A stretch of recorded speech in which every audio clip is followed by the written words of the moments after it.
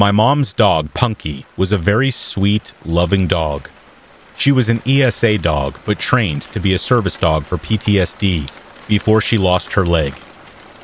I had never seen her get aggressive with anyone in the entire 12 years she lived. She never growled or nipped anyone, and she had no sense of smell, so she loved all animals and people. A real gentle giant among our little terriers at 60 pounds. What I'm getting at here was that her barking at something and being aggressive was so wildly uncharacteristic that I only saw it once. I, 11 at the time, was at home with my siblings. My then stepdad is at work, and my mom ran up to the gas station to grab a pack of cigarettes. It was only about a mile or two away from us. For reference, we lived in a 2-bedroom trailer in the middle of the woods on a dead-end road at the time, and you had to really make an effort to get down our road, find our house, navigate down our rickety driveway, and find the door. I'm sitting at the computer, having a grand time watching YouTube videos, when all of a sudden all of our dogs, 2 Boston Terriers and 1 Chihuahua, perk up, bark a few times, and start investigating down the hall. My siblings were napping in the bedroom at the end of the hall at the time, so I figured they just stirred and scared the dogs. But then Punky sits up suddenly, stands up on the couch, and puffs her chest out. Her ears are perked up, her fur standing on end, and then she barks. Loudly. I mean, the bark booms through the living room and echoes around. And all of a sudden she lunges off the couch and goes tearing down the hallway. I'm already on edge because I don't think I've ever heard her bark. Ever. She's a Basenji mix, so her bark is more of a baying sound. But this was a big, loud, alert bark. I stand up and go to look down the hallway, ready to fight off what I'm assuming is a shadow monster, based on how the dogs are acting. But then I hear it. Knock, knock, knock. We didn't get visitors because of how weird our house was location-wise. So my 11-year-old mind had no clue what to do here. The only people who showed up were family, and they didn't knock. So I slowly walked towards the door. The knock drew the attention of the dogs, and they came running back down the hallway, all except for Punky. And I felt better with our 3 yappy dogs in the room with me, even if they were all the size of New York City sewer rats. I opened the door just a bit, and standing on our porch is the sketchiest man I think I've ever seen. I can still picture him perfectly. He was really thin, taller man with dark hair and a sunken face, bags under his eyes, and this half-managed hair. Sort of like he just gave it a quick brush and then figured it was good enough. Everything about him seemed just a little too thin, a little too shallow, and his clothes were all off too. They were nice, but fake nice, you know? Like a clean, newer-looking t-shirt and new jeans, but he had what looked like a suit jacket on. All his clothes were dark too, despite the fact that it was summer in Texas, and the weather was definitely into the 100s that day. He also had this plain, unlabeled bottle in his hand. It looked like the label had been covered up and taped over. I stare up at him in confusion because I definitely don't know this man, and I ask what he wants. He smiles at me in this way that's way too fake, like this exaggerated and forced grin. And he spoke in the same voice retail workers do. "Hey there, kiddo. I'm trying to sell this here carpet cleaner." And he shakes the bottle at me. "Mind if I come in to show you how good it works?" Alarms are going off in my head because he just seemed so off. Looking back with an adult perspective, the fact that he didn't ask if my parents were home is unnerving, because he probably knew they weren't, and that's why he was here in the first place. I should have told him to get off our property, that I'd have to go get my mom, something except what I did say. But I didn't. Instead, I just shook my head and said, "No, we don't have carpet." "Well, it works on other things." He took a big step towards the door and shook the bottle at me. I start to freak out and think to close the door. But the thing is, our front door didn't even lock. It was a small town, hard to access the home. We never needed a lock, so that's basically useless. I'm sure there's something very wrong about to happen, and I'm terrified as I think about what to do in the few seconds I think I have before it does happen. When all of a sudden, I hear it. Punky had crept up from the hallway, lowered towards the ground with her teeth bared and snarling like she was feral. She had slobber just dripping from her mouth. Her ears were down and she was ready to pounce. The guy hears it too, and as I look towards Punky, she tries to lunge past me, and I just barely catch her with my leg as she tries her hardest to duck past me and attack this guy. He freaks out and runs off the porch without another word, booking it down the driveway as I let Punky out along with the rest of our dogs, and they start chasing him. Our small dogs chase him down the driveway and stop about halfway, barking and jumping about. But Punky stops just on the porch and watches him with her ears perked, just staring in the distance until he disappears. I swear I saw someone join up with him running when he got onto the road. The second he disappeared, Punky's entire body language changed, and she went back to being the sweet dog I knew. No barking or growling, just laying around, mouth and throat covered in slobber still. I realized my siblings are still down the hall and run to check on them. And when I get to the bedroom, my siblings were still sleeping soundly, but the bedroom window was wide open, the curtains pushed all to one side, and the items on the dresser in front of the window all shoved around. Someone had tried to climb through the window. No doubt in my mind about it. From what I can gather, the bedroom window was visible from the couch where Punky was sleeping.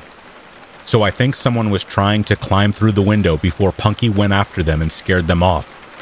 And the man at the door was meant to distract me.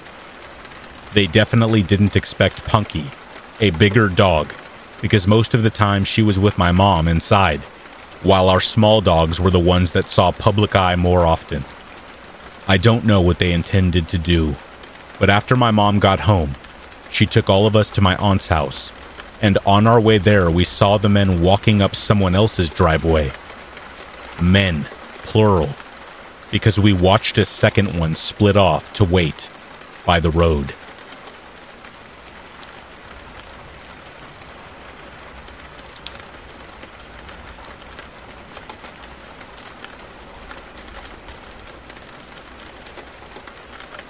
This happened several years ago. I was home alone one evening when I heard a knock at the back door. This confused me as no one ever used that door. My husband and I lived in a fourplex at the time, and all of the units had a back door at the top of a narrow staircase. These doors were a little inconvenient to access, as you would have to go around the building and up the narrow stairs, as opposed to the wider main entrance at the front. It didn't make sense to use the back entrance, and I couldn't think of anyone who would go to that door to visit. As I approached the back door, I saw two tall men in the window, standing at the door. A chill went down my spine. I did not feel safe opening the door, so I called out, "Hello?" One of the men tapped on the window. "Yes, hello. May we come in? We are with Bresnan." At the time, my husband and I had Bresnan for cable, but did not have any issues with it. I replied, "We're not having any issues with Bresnan. Is there a problem?" "Ma'am," the man said, "can we come in? We're servicing the area and it's important we look at your cable." I shook my head. "We're not having any issues," I repeated, "so there's no need to stop by." "Ma'am, we are visiting every resident. Let us in so we can do our job." I noticed the man grabbed the doorknob and try to open the locked door. I slowly grabbed a knife from our knife block and held it at my chest. "We're not having any issues," I repeated, trying not to convey shakiness of my voice. "So you don't need to be here." The two figures appeared to shuffle and then straighten. "Ma'am, let us in. We're on a deadline and need to do our job." I glanced at the clock, gauging when my husband would arrive home from work. I gripped the knife tighter. "Ma'am? Ma'am?" I saw him try the doorknob again. I closed my eyes and felt overwhelming gratitude of always locking my doors. Just then, a thought came to the forefront of my mind. "I'm sorry, I can't help you. Can I please get your names and badge numbers? I can give your supervisor a call to let them know our cable is fine." I heard another shuffle and one of the men replied, "No need to, ma'am. We're sorry we wasted your time." With that, both of the men exited the staircase and disappeared into the night. Shaken up, I held the knife tight and tried to get my bearings. I remember making a mental note to call the cable company or the police, but my hands were shaking so badly I couldn't hold my phone. With the knife still grasped to my chest and the phone falling out of my other hand, I sank to the floor and cried. When my husband returned home, I told him what had happened. I was still very shaken up and had started crying again after he came home. He immediately called the Bresnan Cable Company and spoke to a representative who informed us that no one from their company was out on assignment in our area. The next day, we asked our neighbors if they had a visit from the company. No one had.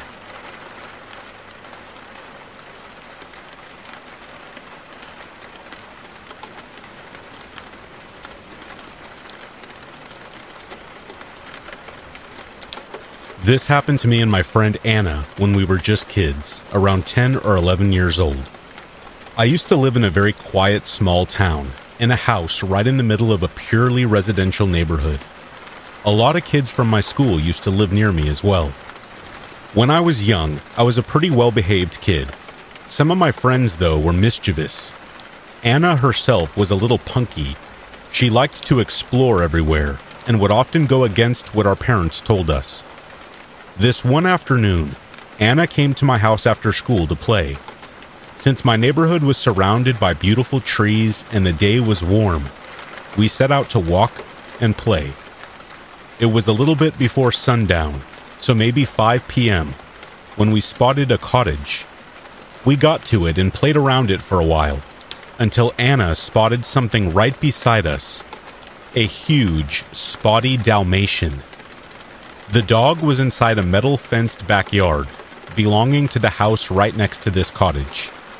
We marveled at the dog's gracefulness and came close to it, petting it through the fence.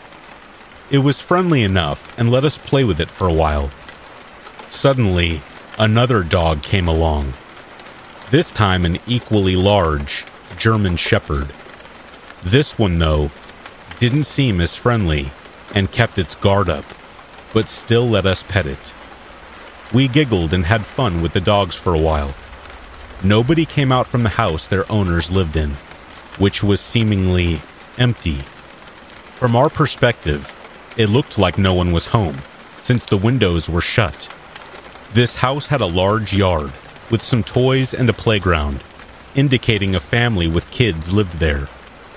I generally had a pretty good idea of who my neighbors were, but I did not know the residents of this specific house. Everything was fine, until Anna had the brilliantly stupid idea of jumping the fence in order to properly play with the dogs. Literally trespassing. I immediately protested this idea with all the reasoning of a non-confrontational child. I argued that we could get caught, go to jail, get hurt, etc. Anna, though, wasn't having any of it, and made up her mind to hop the fence. I said I would help, but would not join her, and would wait for her outside where I was. Anna was a tiny, skinny kid, and on this day she was wearing sneakers and jeans. So, against my will, I helped her up. She put her foot in a kind of step in the middle of the fence and got to the top. This fence was pointy, so Anna had to hover above the spikes in order to not hurt herself. As soon as she got steady, the worst possible thing happened. The German Shepherd started barking viciously and bit her right foot, the one that was inside the fence. Anna started screaming in pain. It took a beat to understand what was happening, because we didn't anticipate that this could even happen. I remember vividly feeling horrified, not only because of the sudden loud barking, but because of the blood pouring down my friend's leg right in front of me. It took me only a couple of seconds to realize all of this, but then I immediately sprang into action, trying to pull Anna back from the top of the fence. She was crying and screaming like never before.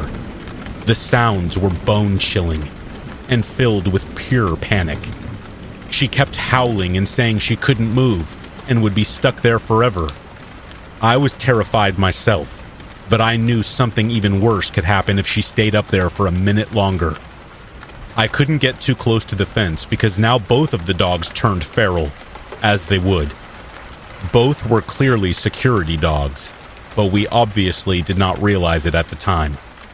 I was in so much panic that I started crying really hard while thinking of what I could possibly do to help. I got a little bit to Anna's side and tried to pull her back. That was when she bumped into the spike and ripped the inside of her jeans, by her upper thigh. Anna cried even louder. After minutes of me trying to pull her and the dogs trying to attack, she managed to throw herself onto the sidewalk safely. We hugged each other, crying and trembling.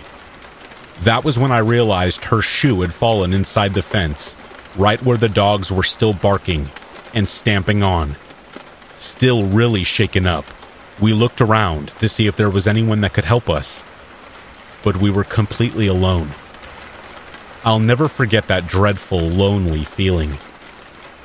Anna's foot was bleeding quite a lot, and she kept saying how much it hurt. I asked her if she was okay with me going back to the house to call my mom, but she didn't want to be alone, nor to tell any adults what happened, in fear of a scolding. I was really frustrated and scared, but still tried to keep calm and resolve the situation. In my child mind, we couldn't leave her shoe behind, since it could be found and maybe traced back to us somehow, as if this was some kind of CSI situation. I then tried to get the shoe, but the dogs were still perceiving us as threats, even after getting off their fence. I tried throwing rocks at the back of the yard to attract their attention and make them retreat from the front gate. At first, this did nothing, but eventually they backed off. I grabbed a twig and fished out her bloody shoe from inside the gate. Hurt, crying, and shaking, we came back to my house. Luckily for Anna, my bedroom was on the ground floor and had a big window I used to climb through instead of using the back door. I smuggled her through the window and did my best to clean up the injury in secret. I don't recall exactly how bad it was, but I think the sudden anger of the attack and the sight of the blood scared us more than anything.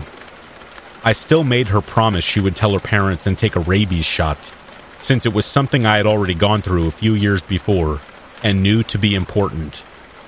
After she left, I felt so bad that I had to tell my mom. She was really worried and upset, revealing that what we did put our lives in danger, and that the house actually belonged to another kid that went to my school. That made me feel even worse. What if the kid somehow found out and told everyone? It didn't make sense, of course, but I was very shaken up. Thankfully, I was physically unharmed, and Anna recovered just fine.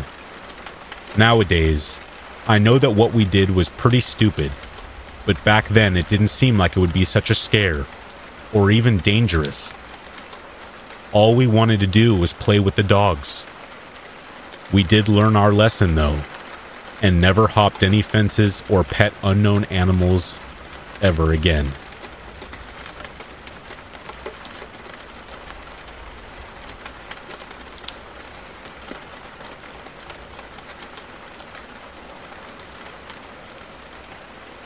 The following events took place in June 2022. My passion is in wild foods. I'm no stranger to working out in the bush for a living. Prior to this, I was building mountain bike trails for my friend's company he owned, and was a tree planter.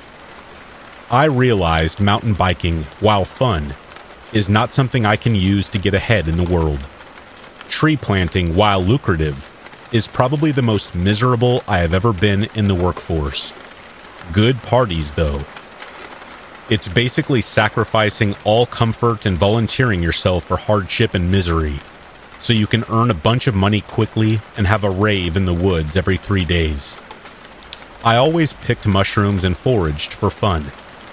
But once I found out I could monetize my passion, that it's in fact a pretty big industry and can be just as lucrative, if not more so, than planting, I was head over heels.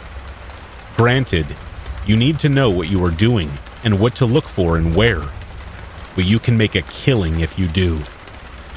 Morels are a very lucrative and sought-after wild mushroom that rely almost entirely on wildfires to produce fruiting bodies. The carbon from a wildfire spikes the pH of the soil in such a way that it is the ample substrate to produce, and the connection between the mycelium and the relationship with the tree roots they depend on becomes disrupted, so they desperately flourish, producing as many morel mushrooms as possible, to spread as many spores as possible to re-establish these connections. In turn, they also cleanse the soil and allow the forest to regenerate.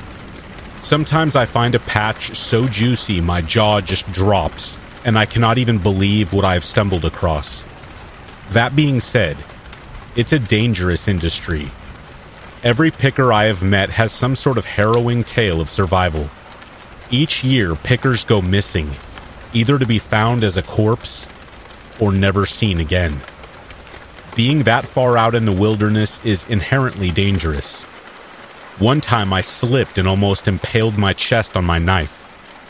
I'd have been so screwed. Even just rolling an ankle that far from a road or a hospital carries its own risks. I have almost died alone in the woods more times than I'd like to admit, and this tale is just one of those times. It was a beautiful bluebird day to be out picking. I was deep in the woods off a logging road, inside the Okanagan Indian Band. I must have hiked close to 2 kilometers up the mountain across a cut block and far into the woods. I kept finding clusters, nothing too special. I had come across one hillside that was very steep, but was loaded with some big honkers. The top of the ridgeline had various clusters all over it. I had about 25 pounds stuffed into buckets which I had propped up next to a decaying log so they wouldn't tip over. I was taking a break while also scouting the area to see if any more were around. I had pretty much depleted the area on top of the ridgeline, and beyond that was too dry for anything to grow. I was scanning around, hoping I could find one more cluster. Generally, mushrooms will cluster near a patch. I knew it was around, in the general vicinity. My eyes turned back to the direction I came from. There was a really steep hill that plateaued out into another ridgeline, but just below this hill, the ground was littered with burnt pine cones. Then it dawned on me. I am picking in cedar and birch. There are no pine cones to be had up in here. Holy crap. Those aren't pine cones, I exclaimed to myself in astonishing wonder. I panicked with excitement. Normally I'd have dropped a waypoint to my buckets on my GPS, but if my eyes didn't deceive me, I somehow walked right past the biggest patch of morels I'd ever seen in my life. I scrambled down that steep hill as fast as I could, and sure enough, blending into the black soil and singed cedar leaves was an overwhelming surplus of morels. Most of these were young baby mushrooms. If I had my wits about me, I would have marked this entire area on my GPS also, as that patch would be producing for the next 2 to 3 weeks. Instead, I hungrily and greedily scrambled across the forest floor on my hands and knees, filling my planting bags, my t-shirt, baskets, and everything I could use to store them. There were so many. I was financially struggling and looking so hard that I was ready to cry at the blessing nature had bestowed upon me. I stood up for a second, drenched in sweat. I caught a bad whiff of something in the air. Disgusting, I thought to myself. As soon as I get to camp and cash out, I'm heading to town and washing these nasty nose piercings. Gonna get some real food and a nice clean shower, I thought to myself. I was driven. Shortly after, I thought I heard sticks snapping. I froze, called out to the wind, scanning my surroundings. A woodpecker near me started pecking a tree. Dang bird, I said to myself as I resumed working.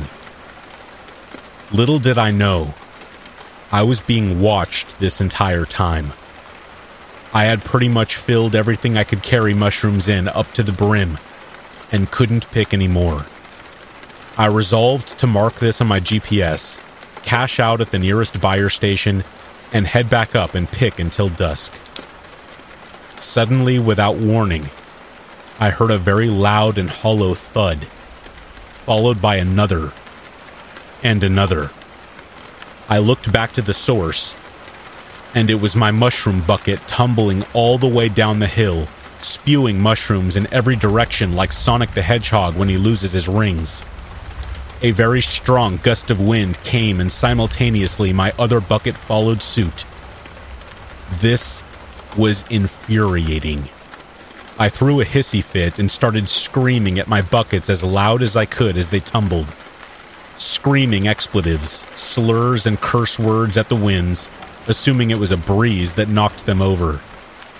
When I got my composure back, I heard a very loud snap and a loud huff. Right at the top of the ridgeline was a black bear staring me down. I have encountered many a bear with only a few close encounters. The moment I saw this bear, I knew something was off. It was a juvenile, big, yet scrawny. It was bobbing its head up and down and huffing. Its fur was standing on end, and it was staring right at me. It looked agitated. It took a few steps towards me, and I froze. I knew I had to stay calm. No point in running from a bear. Side note, as I was leaving my car that morning and looking for my bear spray, it was nowhere to be found. I could see it clearly in my mind's eye right next to my bed in my tent. Screw it, it's not like I'm gonna need it, I said to myself. I also had an X-Acto knife and a buck knife, both of which were black-colored and got lost as soon as I set them down in the woods. They blended in seamlessly into the black ground. I was vulnerable, sitting duck with only my limbs to defend myself. Crap was the only thing that went through my mind at first. It started slowly coming towards me. Our eyes were locked together. I started to realize the severity of the situation. I reached for my spray, and it wasn't there. I remembered that if a black bear attacks you, you must fight back. Unlike grizzlies, black bears will eat you alive if they attack you. Bears do not kill their prey. They just eat it. Grizzlies will attack if they see you as a threat, and playing dead does in fact work for them. Not black bears. Though rare, black bear attacks on average are more fatal than grizzly attacks. Fun fact. All of these thoughts came rushing through my head so fast I could barely process them.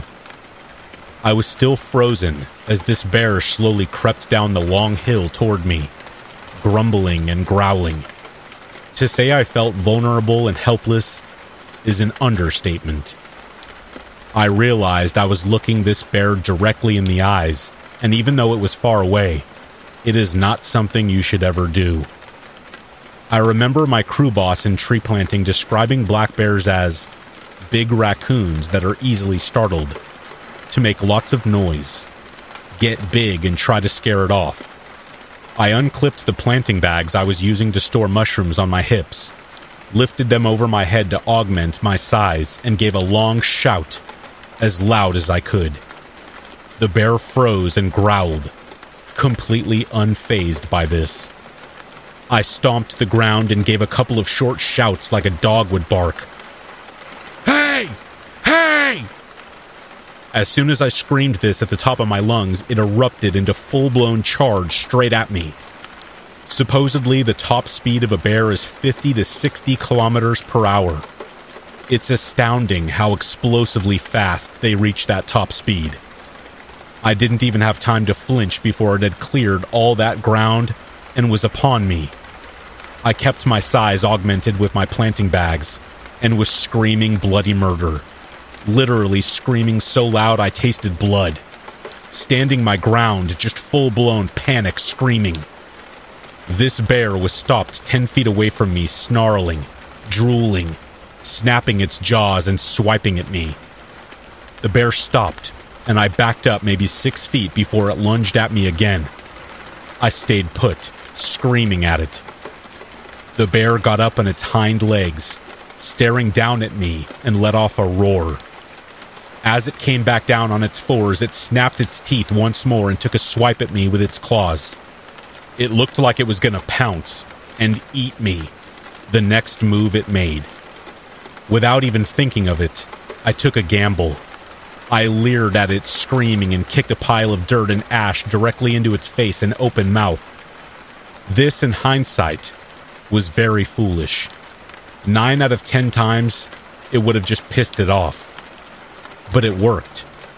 The bear coughed and huffed, looking at me and growled before running back up to the ridgeline.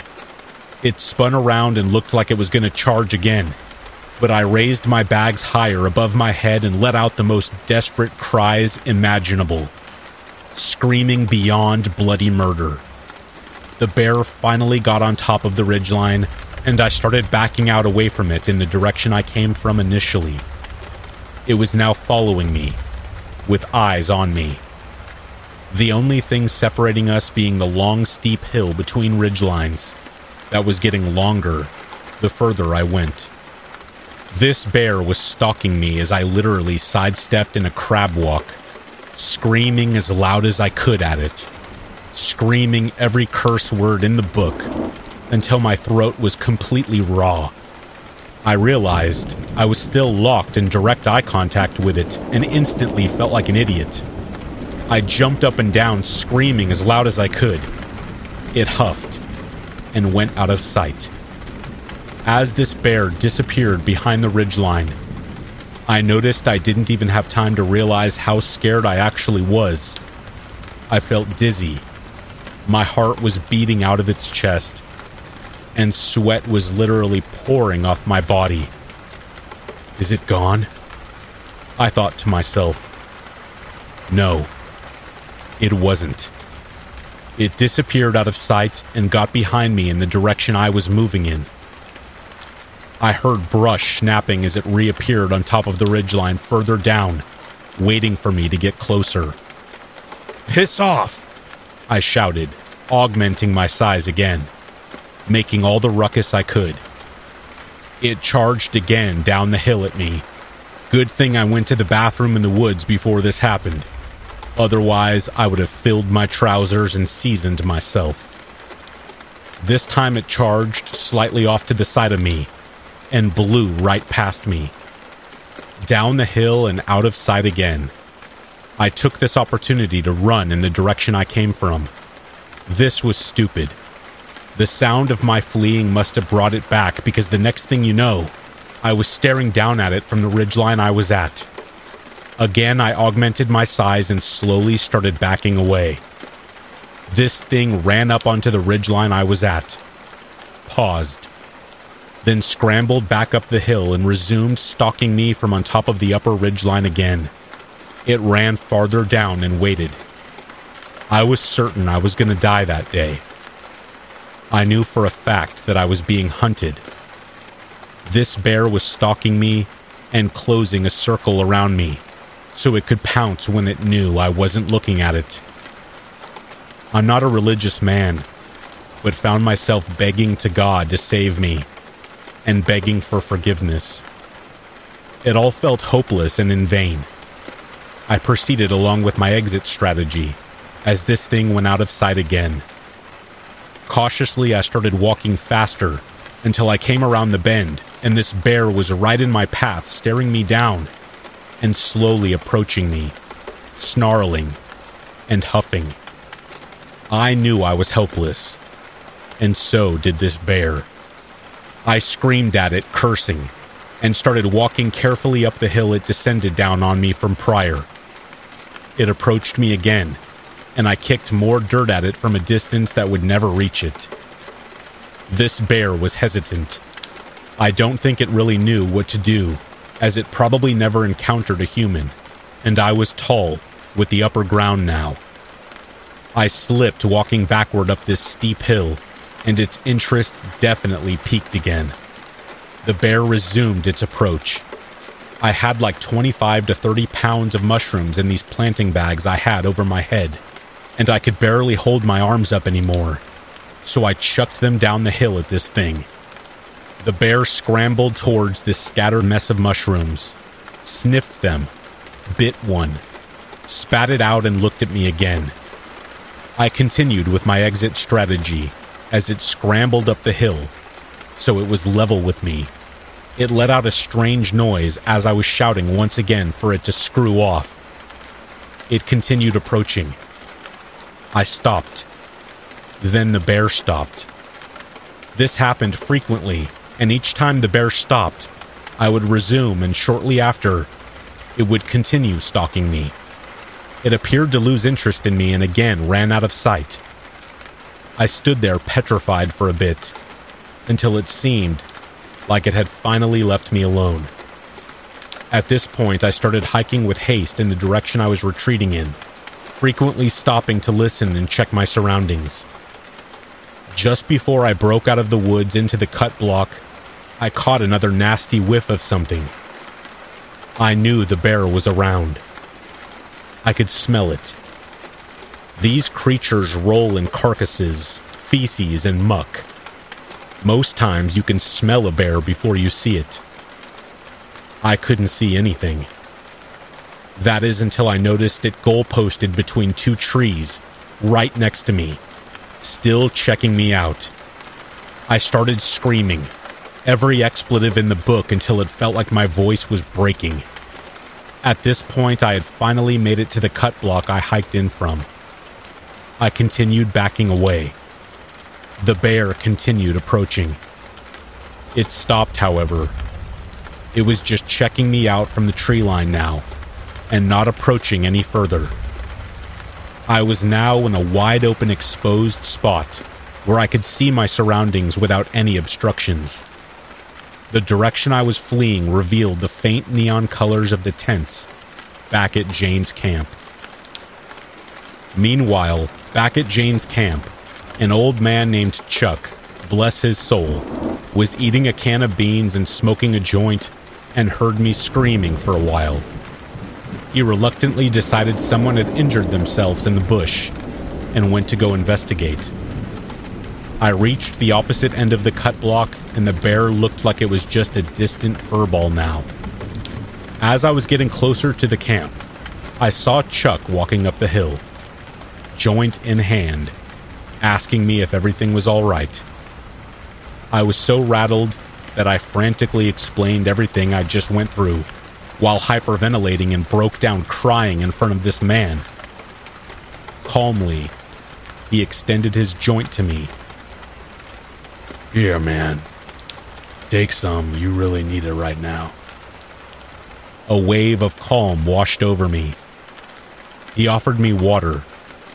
We walked down the hill to a spring coming out of the mountain, and I splashed water on my face. I felt safe. I felt like the situation was over. I got my bearings again, and started breaking down that I worked almost 9 hours and lost all of my mushrooms. Bless this man, as his response was, "Oh, buddy, you lost all of it?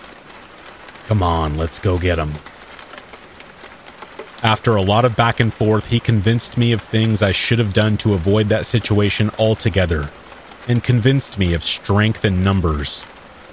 I explained I had no waypoint on my GPS, and that it would be a mission. He asked if I could trace my steps and find the area again. Yeah, I think so, I replied. Let's go then, come on, before it gets dark. What about the bear? What bear? I looked back and the bear was gone. He had bear spray too, so we started booting back up the mountain. It was a wild goose chase, but 2.5 hours of hiking later, as we were giving up and the sun was setting, I found them. We hastily packed these mushrooms out of the woods and got back to camp where I cashed out. I thanked Chuck profusely. What a guy. He didn't even ask for a cut for helping me. Now, I was debating even including this information, but I feel it's somehow important. That year, I was in a deep depression, where I was strongly considering ending it all. This experience was a spiritual one, and the spiritual revelation that came from all of this was, I am going to freaking Denny's. I almost died a slow, painful, agonizing death in the woods by myself, and my last meal would have been Vector cereal with no milk. I bought 3 steaks and 4 appetizers. I realized if I ever leave this world, I am not leaving willingly. Whatever doesn't kill you makes you stronger, right?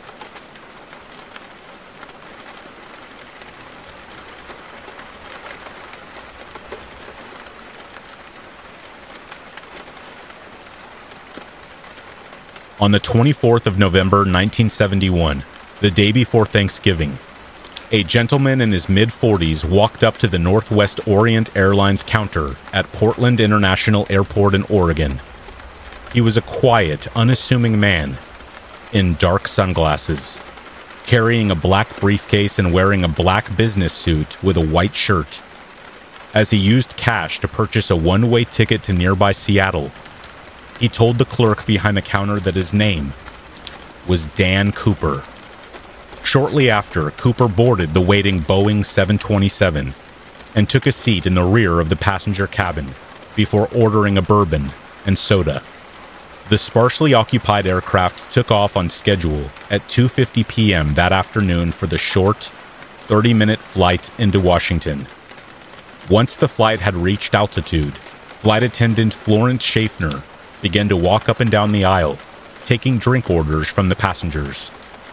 When she reached the row where Dan Cooper was sat and asked him for his order, he simply handed her a note. Miss Schaffner opened it up and gasped when she saw what was written with a felt-tip pen in neat, printed capital letters were just 4 words. I have a bomb. Cooper then invited Florence Schaffner to take a seat next to him, only it wasn't so much an invitation as an order. According to later statements, Cooper then showed the terrified flight attendant exactly what was in his briefcase. She saw 8 large cylinders, linked to a small circular battery unit with red insulation wire. Schaffner had never seen an explosive device before, but the one she saw that afternoon was very, very convincing. Cooper then leaned into her ear before whispering his demands. $200,000 in negotiable American currency, 4 parachutes, and a fuel truck standing by in Seattle, one that was ready to refuel the aircraft once it had landed. Schaffner promptly walked down the aircraft's aisle to the cockpit, relayed Cooper's demands to the pilot, and assuring him that she had seen the explosive device that he was threatening them with. Captain William Scott, the aircraft's pilot, quickly contacted Seattle Airport, informing them of the grave situation on board. Not wishing to cause a panic, the pilot passed a message over the intercom to the passengers on board, telling them that their arrival at the Seattle airport would be slightly delayed due to minor technical difficulties. On its arrival in Seattle airspace, the aircraft entered a holding pattern, circling the area to ensure that local authorities had time to fully assemble the money and parachutes that Cooper had demanded. Meanwhile, the president of the airline in question actually relented to Cooper's demands, personally authorizing the withdrawal of the full $200,000 from company accounts, and passing along instructions that all company employees were to fully comply with the hijacker to preserve human life. A remarkable aspect of the hijacking was Cooper's behavior during the ordeal. Many aircraft hijackings during that period were hallmarked by the cruelty and political extremism of the perpetrators, such as the German Communist Red Army faction. But flight attendant Florence Schaffner later described Cooper as being well-spoken, calm, and polite, going so far as paying for his drinks and offering to provide food for the flight attendants when the plane landed in Seattle. At no point did Cooper relate any kind of political motive for the hijacking, and in fact did not communicate any motive for his actions whatsoever. We can only assume that Cooper was a criminal who merely sought personal gain, but one that showed an unusual amount of compassion and empathy for those involved in the hijacking. At 5:24 p.m., FBI agents on the ground at Seattle Airport, who had gathered Cooper's money from a few different local banks, relayed a message to the pilot that the aircraft was cleared to land. Once it had landed, Cooper instructed the pilot to taxi the plane to a well-lit area off the runway, before telling the flight attendants to shut off all the window shades on board, to ensure that FBI snipers would be unable to get a clear shot on him. This is one of the first clues we get to just how much thought and planning Cooper had put into the whole operation. Shortly afterward, Northwest Orient Airlines ops manager approached the aircraft in civilian clothing, delivering a set of backpacks that were stuffed with cash to one of the flight attendants via the plane's rear staircase. Once Cooper was happy that the delivery was sufficient, he told all passengers and a handful of the flight crew to disembark, leaving only a skeleton crew to fly him out of there. It was during the refueling of the aircraft that Cooper informed them of their new course. They would be flying southeast towards Mexico City. But Cooper didn't only give them a new direction. He seemed to have an intimate knowledge of the aircraft's functionality, instructing them exactly how he wished the pilot to fly the plane, such as the speed and altitude he wanted them to fly at, even down to the angle at which he wanted the wing flaps to be deployed. He also instructed the pilot to ensure that the cabin remain unpressurized, telling him to leave the rear doors of the aircraft open when the plane took off again. An official from the Federal Aviation Administration requested a face-to-face meeting with Cooper, informing him that takeoff would be extremely unsafe given some of the conditions he had requested. It was a bluff. He was counting on Cooper knowing next to nothing about aviation. But Cooper knew far more than anyone had predicted, and argued in return that he would only lower the stairs once the plane was in the air. As previously mentioned, it seems Cooper had planned and researched the operation in extreme forensic detail in the months, or possibly years, leading up to the incident, and came armed with a frightening amount of knowledge surrounding civilian aviation. There was, however, one thing that Cooper apparently did not have knowledge of. He seemed to have expected the aircraft to be able to make one solid flight down to Mexico City, when in fact, it only had a maximum range of about 1,000 miles. The co-pilot informed Cooper that they would have to make a refueling stop at Reno Airport down in Nevada. Cooper agreed, but seemed bizarrely unconcerned by such a detail. About 2 hours after they had originally landed, the hijacked aircraft prepared to take off again, with just 5 people on board. 4 crew members and the hijacker himself. However, at this stage, the plane was being tailed by 2 F-106 fighter aircrafts that had scrambled from the nearby McChord Air Force Base, one above and one below the hijacked plane, so that Cooper would be unable to see them. After the plane took off, Cooper ordered the entire flight crew into the cockpit, leaving him alone in the cabin. One was later noted to have said that they had seen Cooper tying something around his waist before he began to lower to the rear staircase. At approximately 10:15 p.m., the aircraft's rear staircase was still lowered when the pilots landed the plane at Reno Airport. A large number of waiting FBI agents, sheriff's deputies, state troopers, and local Reno PD began to surround the jet and quickly boarded to take Cooper into custody before he had a chance to get airborne again and escaped to Mexico. But as they completed a thorough search of the aircraft, they discovered that Cooper was nowhere to be found. All that remained of the man was his black clip-on tie, his tie clip, and 2 of the 4 parachutes he had requested as part of his demands. The only possible conclusion to be drawn was that, somewhere between Seattle and Reno, Cooper had jumped out of the plane. What followed was arguably the most extensive and intensive search and recovery operation in U.S. history. A series of composite sketches was developed, with local police and FBI agents immediately seeking to question around 800 possible suspects. All but 20 or so of these were quickly eliminated from the investigation.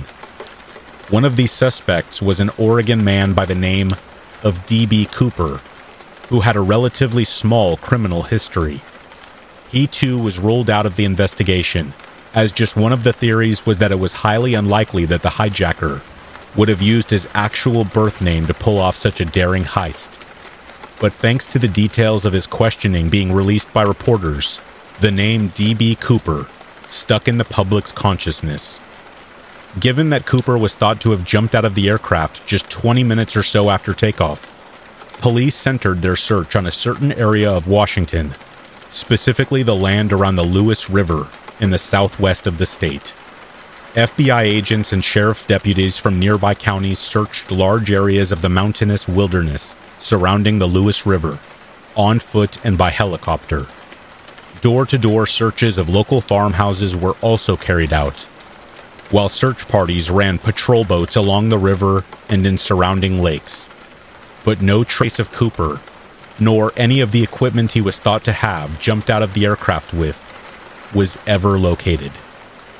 The FBI then attempted to locate a trace of Cooper by releasing a list of serial numbers that were printed on the money they had given him.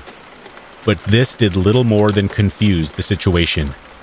In 1972, 2 men used counterfeit $20 bills, printed with Cooper serial numbers, to con $30,000 from a Newsweek reporter, in exchange for an interview with a man they falsely claimed was the hijacker. For all intents and purposes, the man who called himself Dan Cooper had successfully completed his criminal operation before he disappeared into thin air. No evidence of Cooper was discovered until February of 1980, when a family vacationing on the Columbia River made a miraculous discovery. As they raked over a sandy riverbank to build a campfire, they uncovered 3 packets worth of the ransom cash that was delivered to Cooper on the tarmac of Seattle Airport. The bills had suffered serious water damage over the years and were heavily deteriorated, but were soon identified as the genuine article by FBI agents. However, none of the other bills have ever turned up anywhere in the world, despite their serial numbers still being available online for public inspection. But who exactly was Dan Cooper? It might seem obvious, but his financial situation was most likely extremely desperate. Why would a man take such an enormous risk otherwise? But whether or not this was to pay medical bills, debts, or for something more material, can only be speculated on.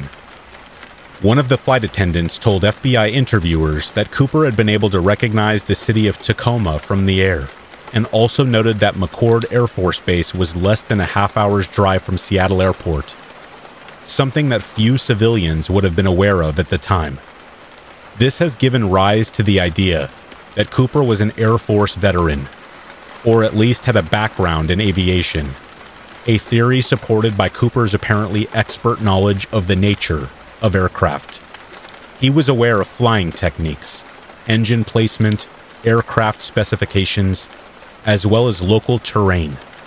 He may have also specifically selected the 727 model of aircraft, thanks to a recent innovation that allowed all 3 fuel tanks to be refilled at once. Cooper also knew that the rear staircase could be lowered during flight, a fact that was never disclosed to civilian flight crews, since there was no situation on a passenger flight that would make it necessary. He also seemed aware that its operation by a single switch in the rear of the cabin could not be overridden from the cockpit. Some of this knowledge was only known by CIA paramilitary units. So could Cooper have been former CIA? Or perhaps a rogue agent? One particularly interesting point is that Dan Cooper is a name shared by a popular Belgian comic book hero who was enlisted in the Royal Canadian Air Force. Dan Cooper took part in numerous heroic adventures, including parachuting. Yet the Dan Cooper comics were never translated into English, nor were they imported over to the United States. So there has been much speculation that the hijacker may have encountered them during a tour of duty in Europe during World War II. The comics were not sold in the US, but since some copies were translated into French, they were sold in Canada. Cooper could have well been a Canadian citizen, given that he jumped out of a plane in Washington. His escape plan could have been over the border to his native country, with the whole Mexico reference being a diversionary tactic. In line with this theory, much has been made of his specific demand for negotiable American currency, a phrase which some was determined as unlikely to be used by a U.S. citizen. Despite the fact that no dead body has ever been found, the FBI has long speculated that Cooper did not survive his jump, parachuting into the stormy Washington wilderness without the right equipment in such terrible conditions. It's unlikely he even got his chute to open, and even if Cooper was lucky enough to land safely, survival in the mountainous terrain in the onset of winter would have been all but impossible without an accomplice waiting at an agreed-upon drop zone. This would have required a perfectly timed jump, which would have required cooperation from the flight crew. And there is no evidence that Cooper requested or received any such help from the crew, or that he had any clear idea where he was when he jumped out of the plane. It was also revealed that one of the parachutes they had provided to Cooper has been a dummy, an unusable unit with an inoperative ripcord intended solely as a teaching aid, although it had clear markings identifying it to any experienced skydiver as non-functional. However, the FBI stressed that inclusion of the dummy reserve parachute, one of the 4 obtained in haste from a Seattle skydiving school, was accidental and not a deliberate attempt to kill Cooper. The search for D.B. Cooper officially ended on the 8th of July 2016. It was on this day that the FBI announced that it was ending all active investigations, telling the public that they needed to focus its investigative resources and manpower elsewhere. Local FBI field offices have stated that they will continue to accept any legitimate physical evidence related specifically to the parachutes, or the ransom money that may emerge in the future. The 60-volume case file compiled over the 45-year course of the investigation will be preserved for historical purposes at FBI headquarters in Washington, D.C. On the FBI website, there is currently a 28-part packet full of evidence gathered over the years, and all the evidence is open to the public to read. So keep your eyes and ears open for a man with a little too much in the way of aircraft knowledge, who has a little too much money for a retiree. There's every chance that D.B. Cooper might still be out there, and it might be a listener of this very channel that finally solves the mystery of the greatest airline heist of all time.